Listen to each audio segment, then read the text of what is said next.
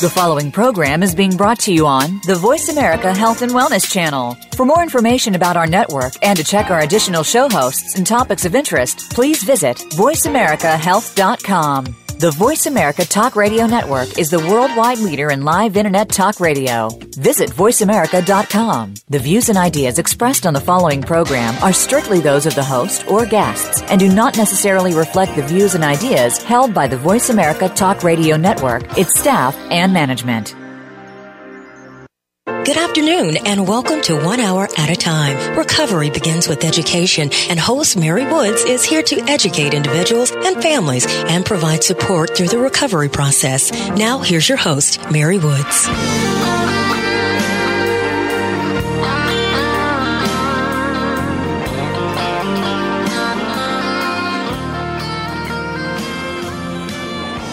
Welcome to 1 Hour at a Time. This is Mary Woods. I'm your host today, and we have a very lively show that I'm sure is going to stimulate a lot of thought amongst all of you that are listening or who download us later this week.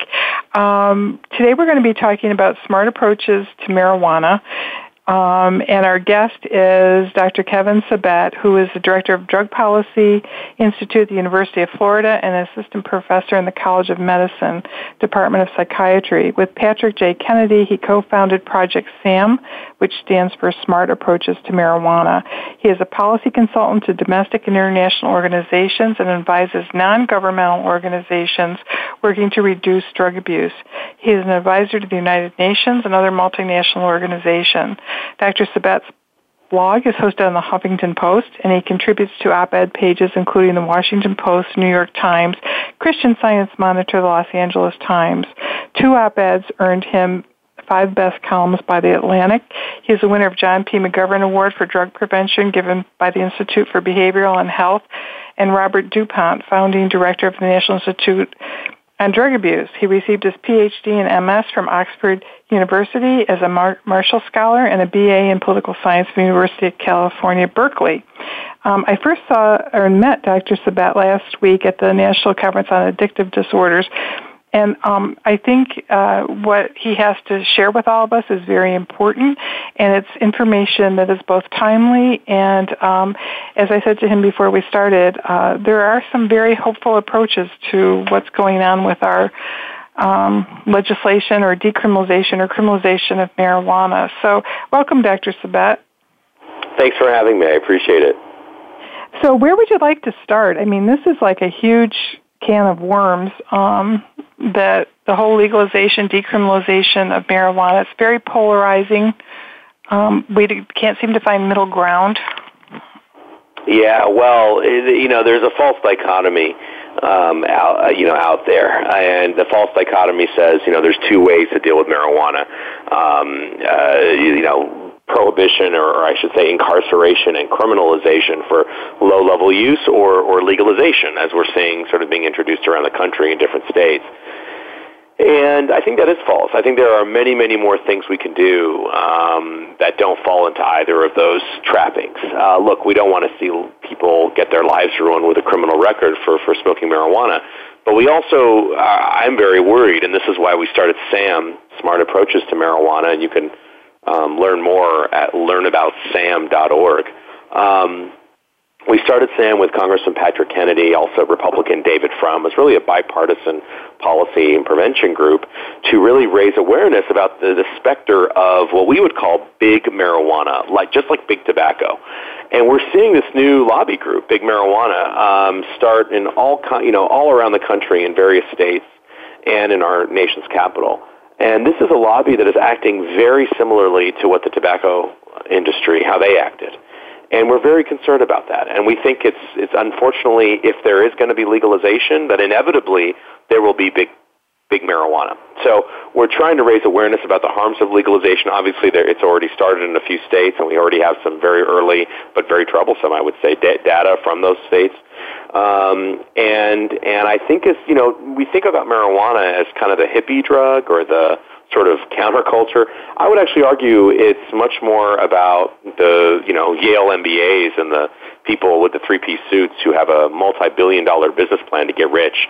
Nothing to do with the hippies, and everything to do with, frankly, capitalism gone wild. and really what I would call a corporate free-for-all. They're writing laws for themselves that the tobacco industry wouldn't have even dared to do. And I don't think most of us know about that. I think it's happening under our noses. So we started SAM to raise that awareness. So can you give an example of one of the laws or how this is different than big tobacco and what they're, quote-unquote, kind of getting away with? Sure. Well, one of the things big tobacco did for decades, before we kind of all figured it out, was obscure the science. And that is what the marijuana industry is doing. They're running around state capitals basically saying that marijuana is not, really harmful. They're saying that actually it's something that is, maybe good for you. It's actually medicine much more than it is anything else.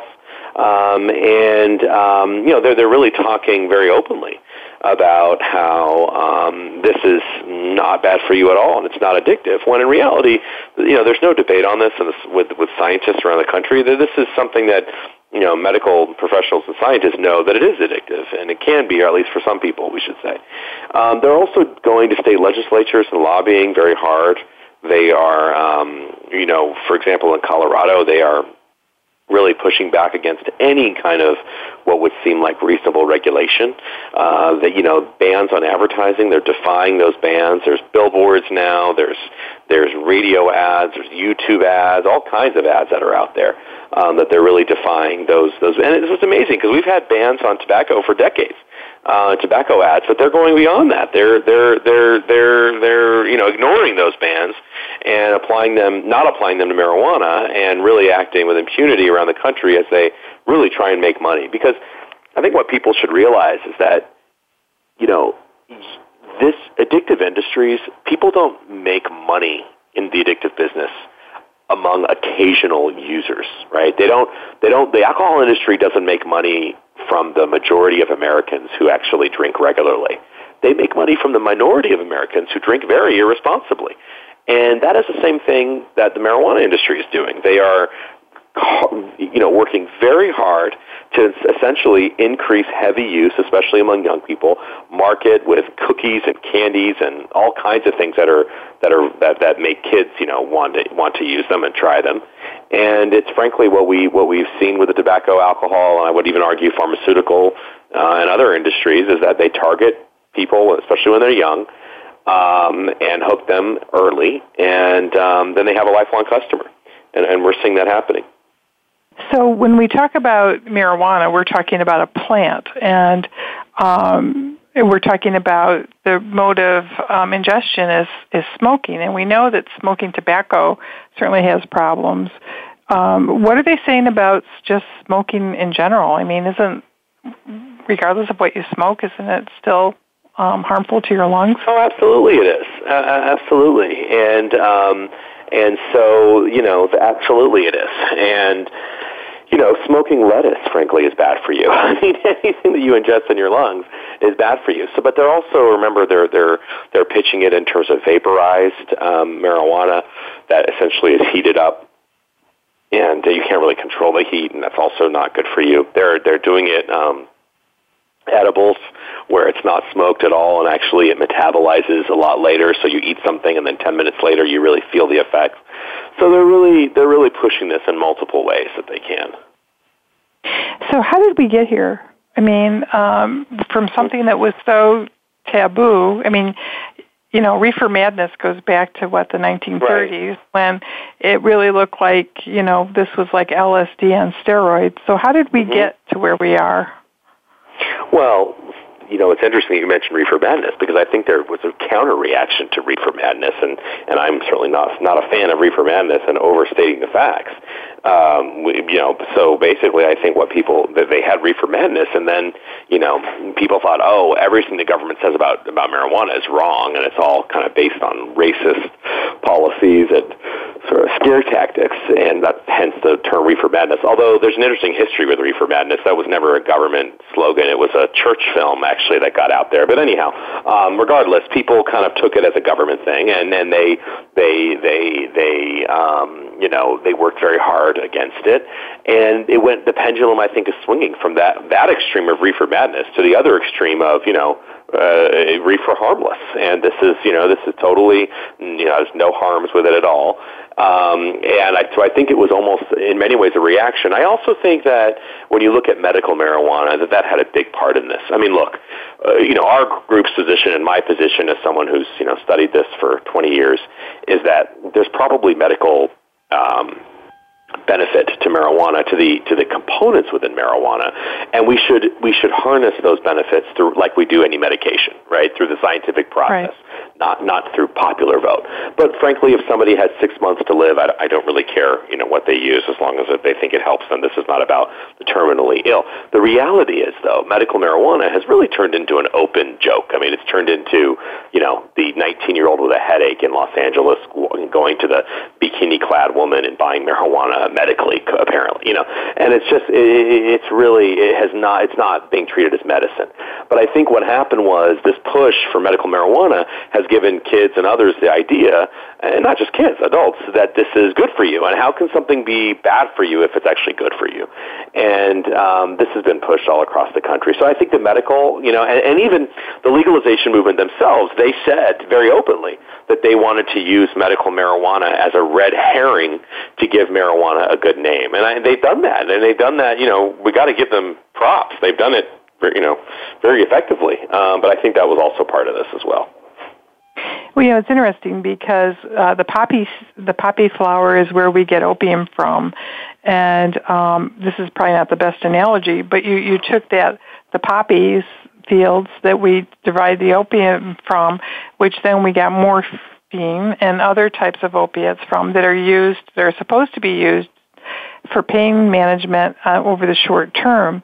But now we're taking a plant, marijuana, that we really haven't done a lot of research on it. I know I was talking to Dr. Alan Green at Dartmouth, who was telling me there are 28 cannabinoids, of which we know about 2 scientifically. Right. So we don't have the science, but we've got, seems like the horse is out of the barn in terms of understanding what the actual scientific benefits are to the different components of marijuana.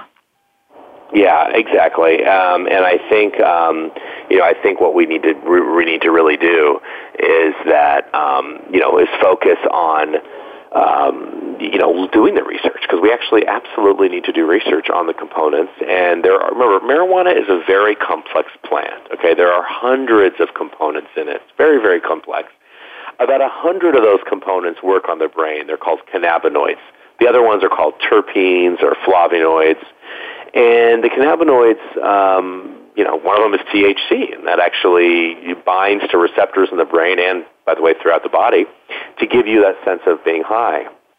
Your body, by the way, produces a natural THC-like substance, but this is a sort of unnatural sort of invasion onto that.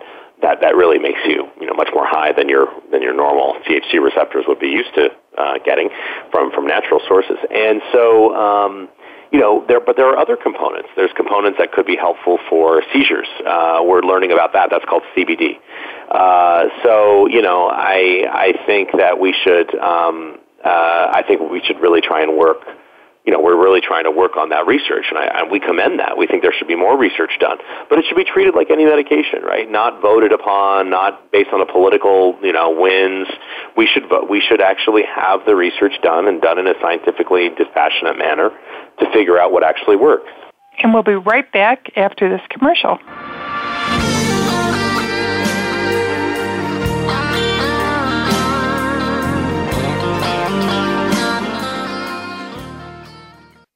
You're listening to Voice America Health and Wellness.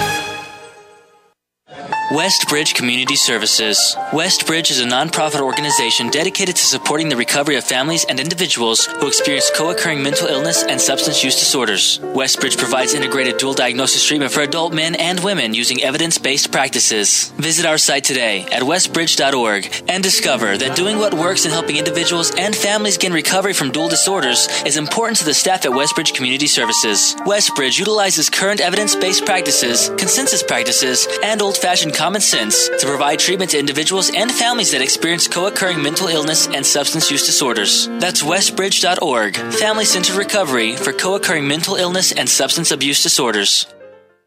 Every day, you hear so much about different aspects of the health and wellness field. One day, you hear one thing, and the next day, you hear something that contradicts what you heard the day before. How do you know what's right? Try tuning in to The Cutting Edge of Health and Wellness today with Dr. Neil Nathan. Our goal is to educate and explore this field with guest experts in order to help you take control of your health and well-being. Listen Fridays at 2 p.m. Pacific, 5 p.m. Eastern Time on Voice America Health and Wellness. What causes us to be sick? We're not talking about the actual illness or the scientific cause of illnesses. We're talking about your body and health. Listen for the healing whisper of return to peace. Each week, host Dr. Marianne Chase shows you how to listen to your heart to identify poor health, stress, and disease. You'll learn how to heal energetically and spiritually as well as physically. It's time to depend less on the drugs and more on the heart. The Healing Whisper airs live every Friday at 11 a.m. Eastern Time, 8 a.m. Pacific on Voice America Health and Wellness. Your life, your health, your network. You're listening to Voice America Health and Wellness. You're listening to 1 Hour at a Time with host Mary Woods. If you have a question for Mary or her guest, call now. The listener lines are open. The toll-free number is 1-866-472-5792. That number again is 1-866-472-5792. Now, let's get back to Mary and 1 Hour at a Time.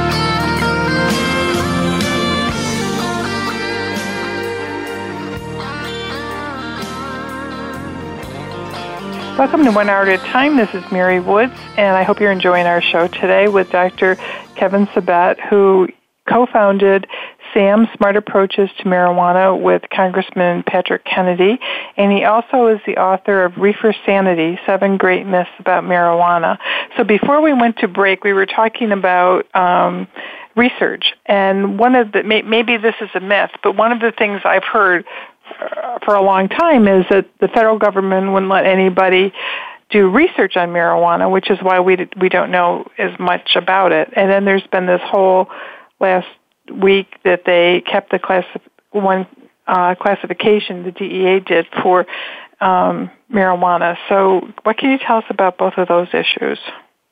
Yeah, well, I think there's been a bit of a myth out there that the feds haven't done anything on, marijuana because it's a Schedule I, substance.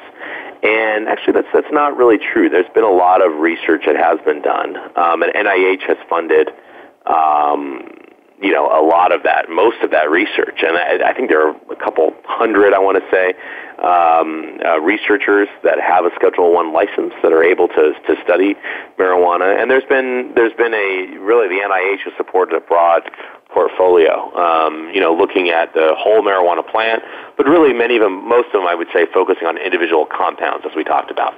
And by the way, these compounds can be isolated and purified or synthesized in a laboratory, depending on whether, you're doing from laboratory synthetic or natural. There are many different kinds of cannabinoids that are out there, and there is considerable interest in these possible therapeutic, possibilities. And, there's been I think NIH supported about almost 300 projects totaling about $111 million last year on cannabinoid research. Within that investment, about $21 million looked at the therapeutic. So about, fifth of that on the therapeutic effects of cannabinoids, and about $9 million on what I called CBD earlier, which is the cannabidiol. That's not a huge amount. It's also not an inconsequential amount. It's definitely something that is out there. And, NIDA has done about half of that $20 million, but the other NIH institutes are also looking at them. And there's also a lot of research coming from cannabidiol. So, I think there has been a lot of research. There will continue to be. Right now, the sort of supplier of marijuana for research comes from the University of Mississippi.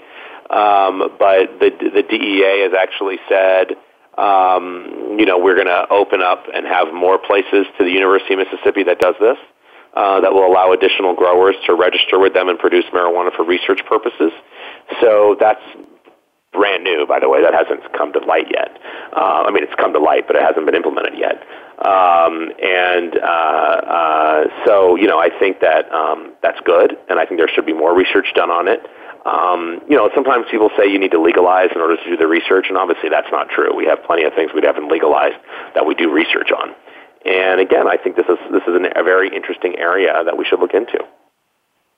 So how does that work? Do they use the same plants that are used at the University of Mississippi? I mean, I grew up in upstate New York where they grow a lot of corn, but that corn is different than the corn they grow in New Hampshire or Illinois. Yeah, well, it is different. They use different strains, and they test to see how much THC is in there, how much CBD, depending on what they want to study. They're able to provide different strains. I think sometimes researchers want more, want even different strains than that. But they I think, they work pretty hard at the University of Mississippi in growing different varieties for them. You touched on in the first segment a little bit about people, finding ways to make a lot of money from the legalization of marijuana. And can you explain how Wall Street has kind of lined this up in a way that is, it's a tremendous marketing plan that they have. And I don't think people understand how sophisticated that whole business end of it is. No, it's been incredible. People, I don't think, realize at all. Because, again, we think of marijuana as the counterculture drug, not the drug that there would be, capitalists would be taking advantage of. And so, I think that what we have seen is that this has been huge, and so there have been different people like Peter Thiel of eBay, the libertarian, who I think he might have spoken at the Trump convention. I'm not exactly sure. He's been a big supporter of this, and I would say Wall Street and Silicon Valley both are really kind of the culprits here. And so Peter Thiel has been giving a lot to that as a libertarian. Young guy, he co-founded PayPal, so, he obviously is a smart guy, but he's worth $3 billion, and he's been given a lot of this to the pro marijuana people. We also have seen sort of Wall Street investment groups that were sort of, not very, they're not household names like Peter Thiel might be, but they really are people that are forming private equity funds to basically bring in what I would call dark money and bring in angel investors to come in and really put money in there. And there have been just a lot of they've been a lot of buzz about this. Peter Thiel, his fund is called the Founders Fund, and he's the first institutional investor to make an investment. They got this guy named Jeff Lewis is leading an effort to take what's called a minority stake in Privateer Holdings. Privateer is a company that owns Leafly.com. They put a huge ad in the New York Times, and they basically Leafly is like a Yelp for marijuana. So they do marijuana reviews. They also, by the way, control a Canadian growing operation, which is huge, growing in Canada, named Tilray. And other cannabis ventures. So I mean, these things are very big. Privateer wanted to raise they did raise $56 million of the $75 million they tried to raise, and they're unabashed about being sort of kind of the big marijuana. They don't mind it at all. The co-founder and CEO of Privateer said the federal government didn't step in. They could have. They didn't. And we're taking a step forward. So it's been very, very interesting. They want to become the Starbucks of marijuana. That's what they want to do. And their team includes these Ivy League MBAs who have come from Microsoft, Amazon, T-Mobile, all of these kinds of people. And it's very, very, very interesting. So we know in the treatment industry there's been a lot of private equity firms that are coming in and buying up treatment programs. Are these the same private equity firms that are investing in marijuana, or are they different? No, my understanding is they're actually very different. And so, no, they're going to be different people. Well, that's good. I'm glad to know they're just not feeding their own cycle of that's right. care. Yeah. So when we think about why hasn't the federal government stepped in? Why have they allowed the advertising that they won't allow for tobacco. I mean, how did this happen? What's interesting about tobacco is that it wasn't really a prohibition from the federal government, because it's very hard to prohibit free commercial speech. So this is part of the problem here, is that this is technically, free speech. Commercial speech is free speech. And so the only reason we don't see tobacco billboards right now, or bus ads, is because there was essentially a voluntary ban, right? So the tobacco industry said, okay, don't ban us, don't fine us with more than you've already fined us. We're going to write you a big check, the Master Settlement Agreement of 1999. We're going to write a big check, and also we're going to abide by, some conditions. And one of those conditions was no billboard advertising. So they're just not doing it, right? It's not really against the law, or they didn't challenge the law. Let's put it that way. And so, for marijuana, that hasn't been done yet. And so these people are pushing the limits. Even in states like Colorado, it's illegal to have billboards. But they're doing it. They've done it. They've done it in the past anyway. They don't, and they sort of wait for the enforcement. Sometimes it's enforced, sometimes it's not. On my Twitter feed, if anybody wants to see it, my Twitter is at Kevin Sabet, which is just my first and last name together. I posted, somebody had emailed me a big picture of a huge billboard in Spokane, Washington, with young people advertising a marijuana company. It looked just like a tobacco ad from the 70s. I mean, it was just incredible. Young people having fun, hanging out. And that's a big deal. And again, we're always told, oh no, that's just reefer madness if you say that that there's going to be problems. But the reality is, it's not. It's reality. I mean, this is exactly what we're seeing in other states happen. When there's legalization, this industry goes wild, and I think it's something we should be very, very concerned about. So Colorado has legalized it. It's really a huge social experiment. What's happening in Colorado? Well, what's so interesting in Colorado is that, first of all, they had promised to do all this data collection, and that hasn't really been done at all. So, there's sort of some piecemeal things that we can put together, stuff that's already collected, like car crashes, where they test for marijuana. That's been collected for more than a decade. By the way, those have doubled since legalization. There's also things like, what's gone on with the youth use, and the federal government's they have the only survey that does sort of representative sample of the state, and in that survey they found that Colorado is now number one in the country for youth marijuana use for the first time, and they never were. So here they are. So they're finding all kinds of issues, and again, it's an industry that's kind of really, really, really gone wild, and I think it's really, unfortunately, very, very disturbing. What are the people in Colorado doing? Is there any kind of backlash, or are they just kind of passively accepting it? There has been the beginning of a backlash, actually. Essentially, what has happened is first of all, the majority of localities have actually banned the sales of marijuana. So they don't want them. They don't want them there at all.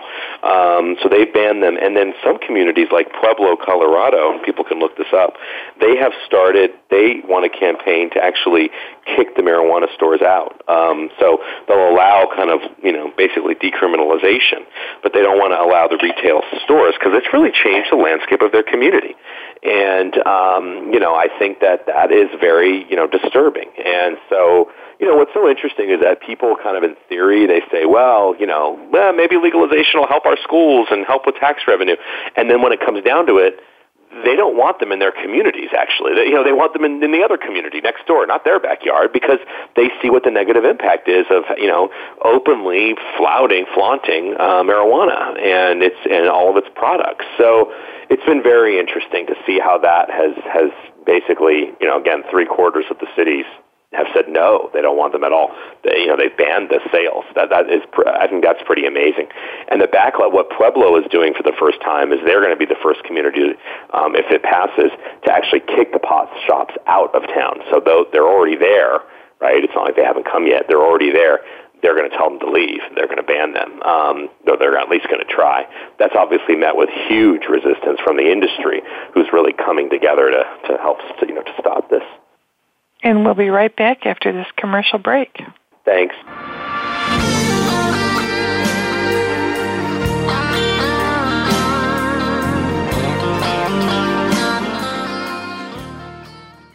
You're listening to Voice America Health and Wellness. Westbridge Community Services. Westbridge is a nonprofit organization dedicated to supporting the recovery of families and individuals who experience co-occurring mental illness and substance use disorders. Westbridge provides integrated dual diagnosis treatment for adult men and women using evidence-based practices. Visit our site today at westbridge.org and discover that doing what works in helping individuals and families gain recovery from dual disorders is important to the staff at Westbridge Community Services. Westbridge utilizes current evidence-based practices, consensus practices, and old-fashioned common sense to provide treatment to individuals and families that experience co-occurring mental illness and substance use disorders. That's westbridge.org, family-centered recovery for co-occurring mental illness and substance abuse disorders. Step by step, you made it through the journey of pregnancy. Now your baby is in your arms, and you're on the cusp of a new journey, breastfeeding. As a new parent, you receive a lot of advice, much of it conflicting, some of it outdated. Tune into Born to be Breastfed with host Marie Biancuso to bust through the myths about feeding your baby. Marie and her guests will help you figure out what you can expect and put you on the best and surest path on your breastfeeding journey. Listen every Monday at 6 p.m. Eastern Time, 3 p.m. Pacific Time on the Voice America Health and Wellness Channel. We are bombarded with information daily about happy life strategies, beauty products, and business success ideas. Are they truly going to make a change or just take the change out of your pocket? Tune in to Shelley's Show and Tell with host Shelley Hancock. Shelley will explore and recommend proven business ideas, as well as show you how to use the law of attraction to create health, happiness, and a prosperous business. Listen Mondays at 1 p.m. Pacific Time, 4 p.m. Eastern Time on Voice America Health and Wellness. Your life, your health, your network. You're listening to Voice America Health and Wellness. You're listening to 1 Hour at a Time with host Mary Woods. If you have a question for Mary or her guest, call now. The listener lines are open. The toll-free number is 1-866-472-5792. That number again is 1-866-472-5792. Now, let's get back to Mary and 1 Hour at a Time.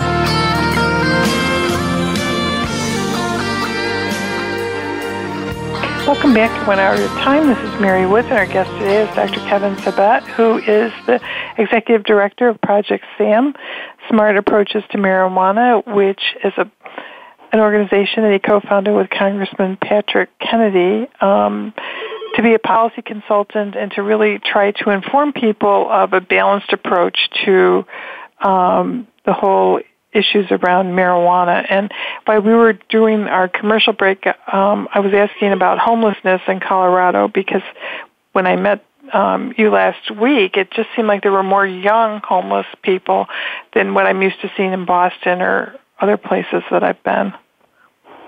Yeah, no, absolutely. I mean, basically, there's been a huge, frankly, influx of homeless, and there was a Denver Post report on this, actually. By the way, the Denver Post, I mean, they receive money from the industry, and yet they, even they basically have seen this.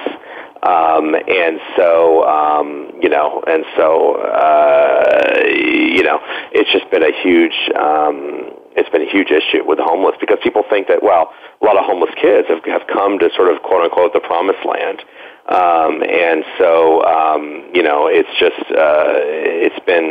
It's been just a big issue, and there have been a ton, young people who see marijuana as an issue, and they see this in Denver, especially, as having a ton of it, and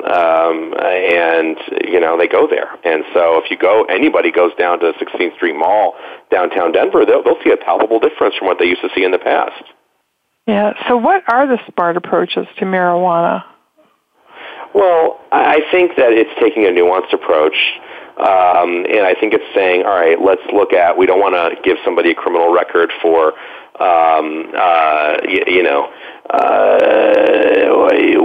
we don't want to do it, basically we want to have a early intervention and prevention message, right? So a awareness campaign like we have had for tobacco. Frankly, we have such a big awareness campaign for tobacco. We have nothing for marijuana. We need an awareness campaign to be able to bring kids and basically, and say, look, this is an issue. Here's what the science says. Don't be fooled by the industry, because they're being fooled by an industry just like the tobacco industry has done for so long. And so that worked really with young people to get them to realize that smoking was really bad for them.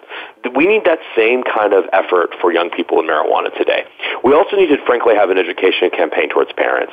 A lot of parents think this is the old Woodstock weed. They need to be educated that frankly, this is not the Woodstock weed at all. This is much more harmful than it used to be. And, we should push on that, really.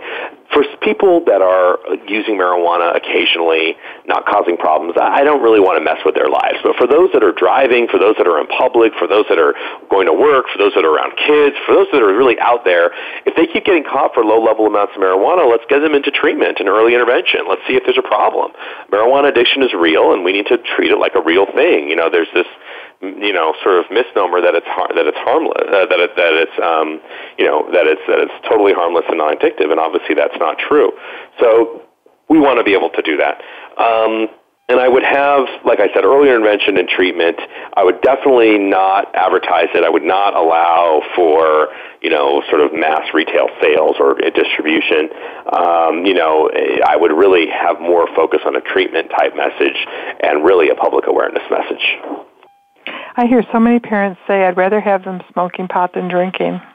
It's incredible. That's another false dichotomy. I mean, the idea that kids are choosing between one or the other is laughable. They're often using both at the same time. Yes, are there some kids that might choose maybe, but the data really shows among young people, especially college kids, among those folks, this is really something that is used concurrently. And so there's not a I would rather. That's like saying, I would rather them jump off the 4th floor story window than the 8th floor story window. You don't want them to do either one. I mean, there's no rather. We have to prevent both, but realize that it's totally unrealistic to think they're going to use one and not use the other, and just say no to the other one. That's just not realistic at all. But it just kind of says something to our, as a culture, we just assume that kids are going to do one or the other. We just assume that that this is safe. I mean, I have this argument with my son all the time, and they're entrenched in this belief that this is a lot safer than drinking. I mean, there's been no kind of campaign about anything about marijuana. Alcohol doesn't cause alcoholism. If it did, everybody who drank would have it. And the same thing with marijuana. It's not going to affect everyone in an addictive manner, but for some people, this is going to be a road to hell for them. And people need to understand that they need education, like you're saying. And who would provide that if the federal government doesn't do it? Yeah, I mean, we need governments to provide mass education just like we did for tobacco. There's no reason why they can't. Is there any will among the politicians to do this? Not really. I mean, that's the thing. We need to hear from people. We need there to be. We want there to be. Right now, there isn't. Well, I know when Congressman Kennedy was in office, he was part of the legislature that was really pushing for both mental health and addiction treatment and parity. And I mean, he and a few others were very strong voices toward that. And I don't know that we have any current legislators that are really understand the issues or feel that passionately about it. Yeah, I know. I think they're only going to be passionate about it later when the problems really start to mount. And it's just right now we might have to learn the hard way. But we'll see. So what can people do? I mean, if you're going against this big, well-oiled machine of venture capitalists and, marketing and, really smart advertisers, what can the average person do? It's kind of a David and Goliath kind of thing. I think the average person, first of all, go on our website, learnaboutsam.org. There's a lot that they can do in terms of volunteering. We have, things that can be done. I think that that's one thing. The other thing that they could do is link up with your richer friends and help us fundraise, frankly. We're trying to desperately get out there, and learnaboutsam.org is our website. It's how to get a hold of us. If you're interested in more on the political side, they can go to samaction.net. But I think we just need as much help as possible. They can write their local officials about why they think this is a problem. We also have sample letters to the editor and data that they can use, so you don't have to reinvent the wheel.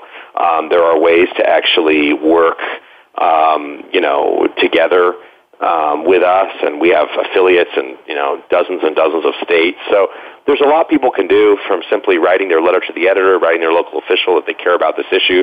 They don't want to see another big tobacco. They want to push back against legalization. It's important to elected officials here that legalization is not just a foregone conclusion, and that not everybody just wants it. So that would be great as well. If I remember correctly, you were talking about, I don't know whether it was Los Angeles or California, where in some of the inner city neighborhoods where this is being touted as the next best thing, they don't want marijuana in their neighborhoods. They don't want stores in their neighborhoods. Where was that you were talking about? Well, what I was saying is the majority of localities in Colorado are against legal. They've not allowed. They have not allowed for retail sales, so they're voting against it. That's all over the state. That's 3/4 of the localities. Even in California, where they've had medical, they've had, most cities have said they don't want the pot shops in their community. It's really, really interesting. So there's kind of multiple things going on here. So in addition to fundraising and doing things locally, is there a conference coming up, or is there anything that... Well, actually, April 20th, believe it or not, there's going to be a conference at the National Prescription Drug Summit. We're having a SAM Summit that day. They can go onto our website for more info and email us for that. They can always email us at info@learnaboutsam.org. We also speak all across the country, so people can contact us to see if we're going to be in their area, or if they want to sponsor us to come and speak. We do a lot of speaking engagements around the country. At next year's National Council on Addictions Conference, NCAD, and I didn't announce this at the summit at the last NCAD in Denver, and I should have. We're going to have a SAM Day. I think I can't remember if it's at the beginning or the end of it, but we're going to have a SAM Day at that summit, so that's going to be very good as well at that National NCAD conference. There's going to be multiple kind of things that we're going to be doing, and then there are multiple ways people can get involved. I think it's really important. I think it's important for everybody to understand that we can still do something. This isn't a foregone conclusion. That's right. Yeah. And that on the other side of it, listen, the majority of people don't, use marijuana. It's not like alcohol prohibition where the majority of us drank, so you couldn't prohibit it. The majority of people do not use marijuana regularly. And when it starts affecting them, we haven't even talked about the secondhand smoke effects and the environmental effects and all the other things. And when you live in an apartment building and you're kids are playing on the swing set, where the patios face, and then people on their patios are smoking marijuana, and your kids are inhaling that. I mean, I think this is going to start to affect people from every walk of life, and they're soon going to wake up and say, this isn't really what we wanted. So I definitely think there's a coming backlash here. And we'll be right back after this commercial.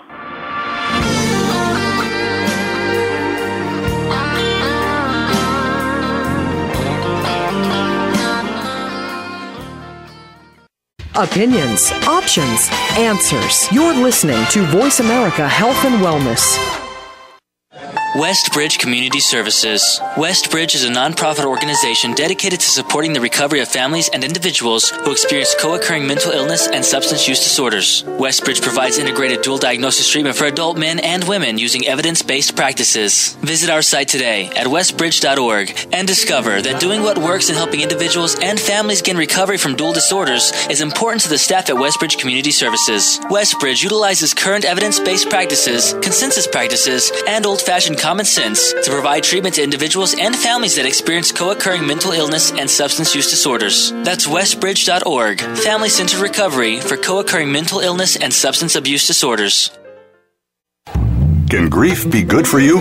Absolutely. It gets your attention, helping you evaluate your choices and relationships. Your losses define who you are. Tune in each week for Good Grief with host Cheryl Jones. Our show features those who have made incredible transformations by grieving their losses. You'll learn how to find your courage and strength. You'll discover the important things in your life and how to let go of things that are less important. Good Grief airs live Wednesdays at 2 p.m. Pacific Time, 5 p.m. Eastern on Voice America Health and Wellness. Do you find yourself caring for people in multiple generations? Are you exhausted, stressed, and overwhelmed? Instead of spending hours searching for resources and information, Dr. Merrill and her guests will provide you with practical, everyday information and solutions to help make your life easier. Tune into Caught Between Generations, Thursdays at 4 p.m. Eastern Time, 1 p.m. Pacific Time, on the Voice America Health and Wellness Channel. Helping you make informed decisions for your life. This is Voice America Health and Wellness. You're listening to 1 Hour at a Time with host Mary Woods. If you have a question for Mary or her guest, call now. The listener lines are open. The toll-free number is 1-866-472-5792. That number again is 1-866-472-5792. Now, let's get back to Mary and 1 Hour at a Time.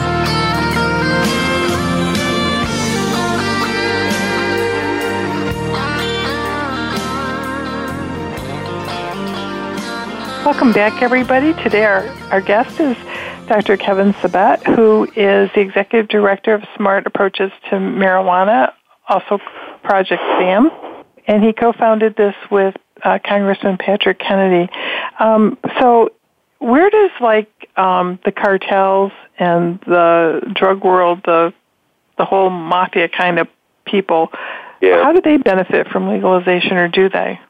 Well, they do. They hide behind, frankly, the legal specter, and they get, essentially a free pass with local governments.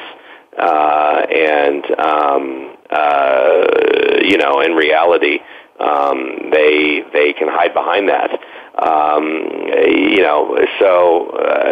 It's just they are able to do that, and they're doing it in Colorado. There's evidence of that. I mean, there's been some reports on that, and there's the cartels have been involved in the medical marijuana business there as well. So it's a big problem because they can just hide under the. And then they also, are dealing with other drugs too. I mean, there's this whole myth that we'll get rid of the cartels if we legalize marijuana and we get rid of the sort of people who are the violence here. But in reality, they're dealing with so many other things, including, heroin and cocaine, methamphetamine, etc. And it's a big, big, big problem. So it's, it is way too simplistic to say, oh, well, we just need to legalize marijuana and we'll be fine with the cartels. In reality, it's much more than that. They're dealing with, human trafficking, immigration, kidnapping, all these kinds of things. And it's just been, it's just a huge issue. And so they're not getting, the kind of,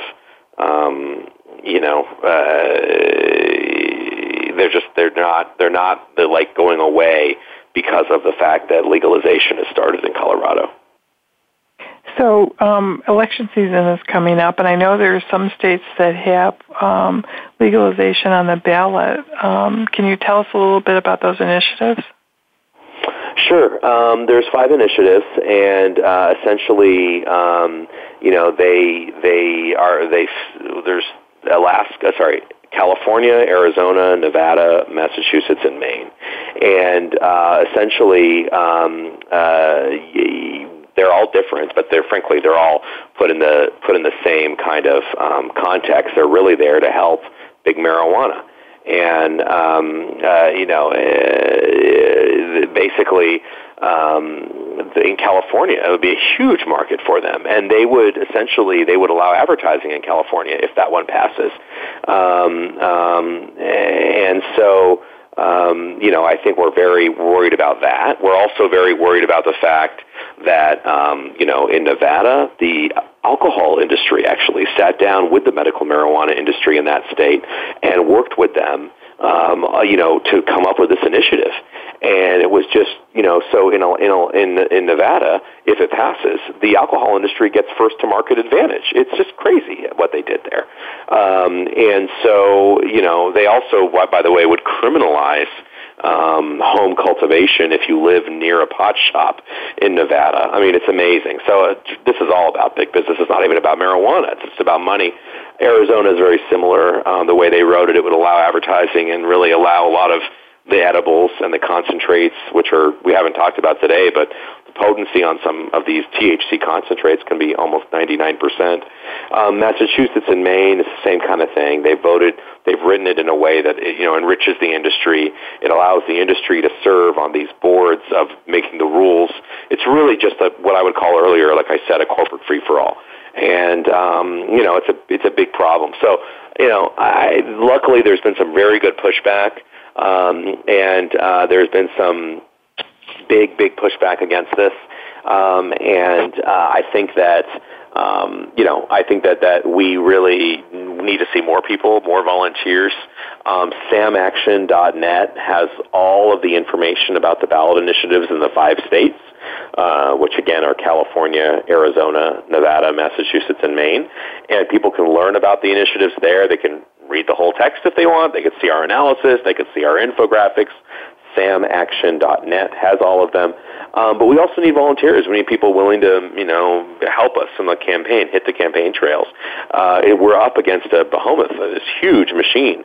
But we have a lot going for us. First of all, Hispanics and Latinos are generally against marijuana legalization. They are going to be a huge voting bloc this time around for a lot of reasons related to the presidential election.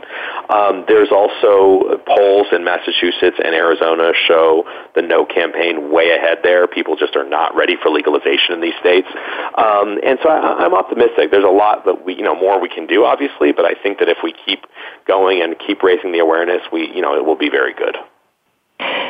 So, that sounds very promising.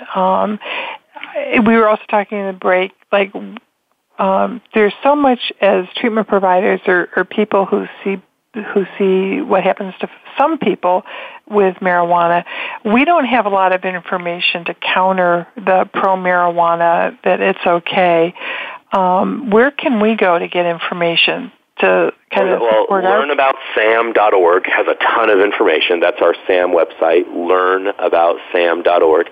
I've also written a book called Reefer Sanity, 7 Great Myths About Marijuana. That's available on Amazon. It's pretty cheap. It goes through a lot of these myths that are out there on marijuana and its harms. So Reefer Sanity, 7 Great Myths About Marijuana. And then, of course, if you want to look for the initiatives, there's SamAction.net, which is more the political site that has that information. And how can people get in touch with you if they want to sponsor you coming to talk or any questions? They can email me at kevin@learnaboutsam.org. That's kevin@learnaboutsam.org. And I'm very happy to do that. I speak around the world, around the country. We have many other speakers for SAM that are all excellent, and we're really there to spread the information. Thank you so much for being a guest on our show. Is there any parting wisdom you want to leave with us? Just that this is not inevitable, and let's not make the same mistake as we did for so many years on tobacco. We need people to push back, and I think we can beat this. Thank you so much for being a guest with us today. Thanks so much for having me. It was a pleasure. It was a great hour, and I hope everybody has a great week and a nice long weekend.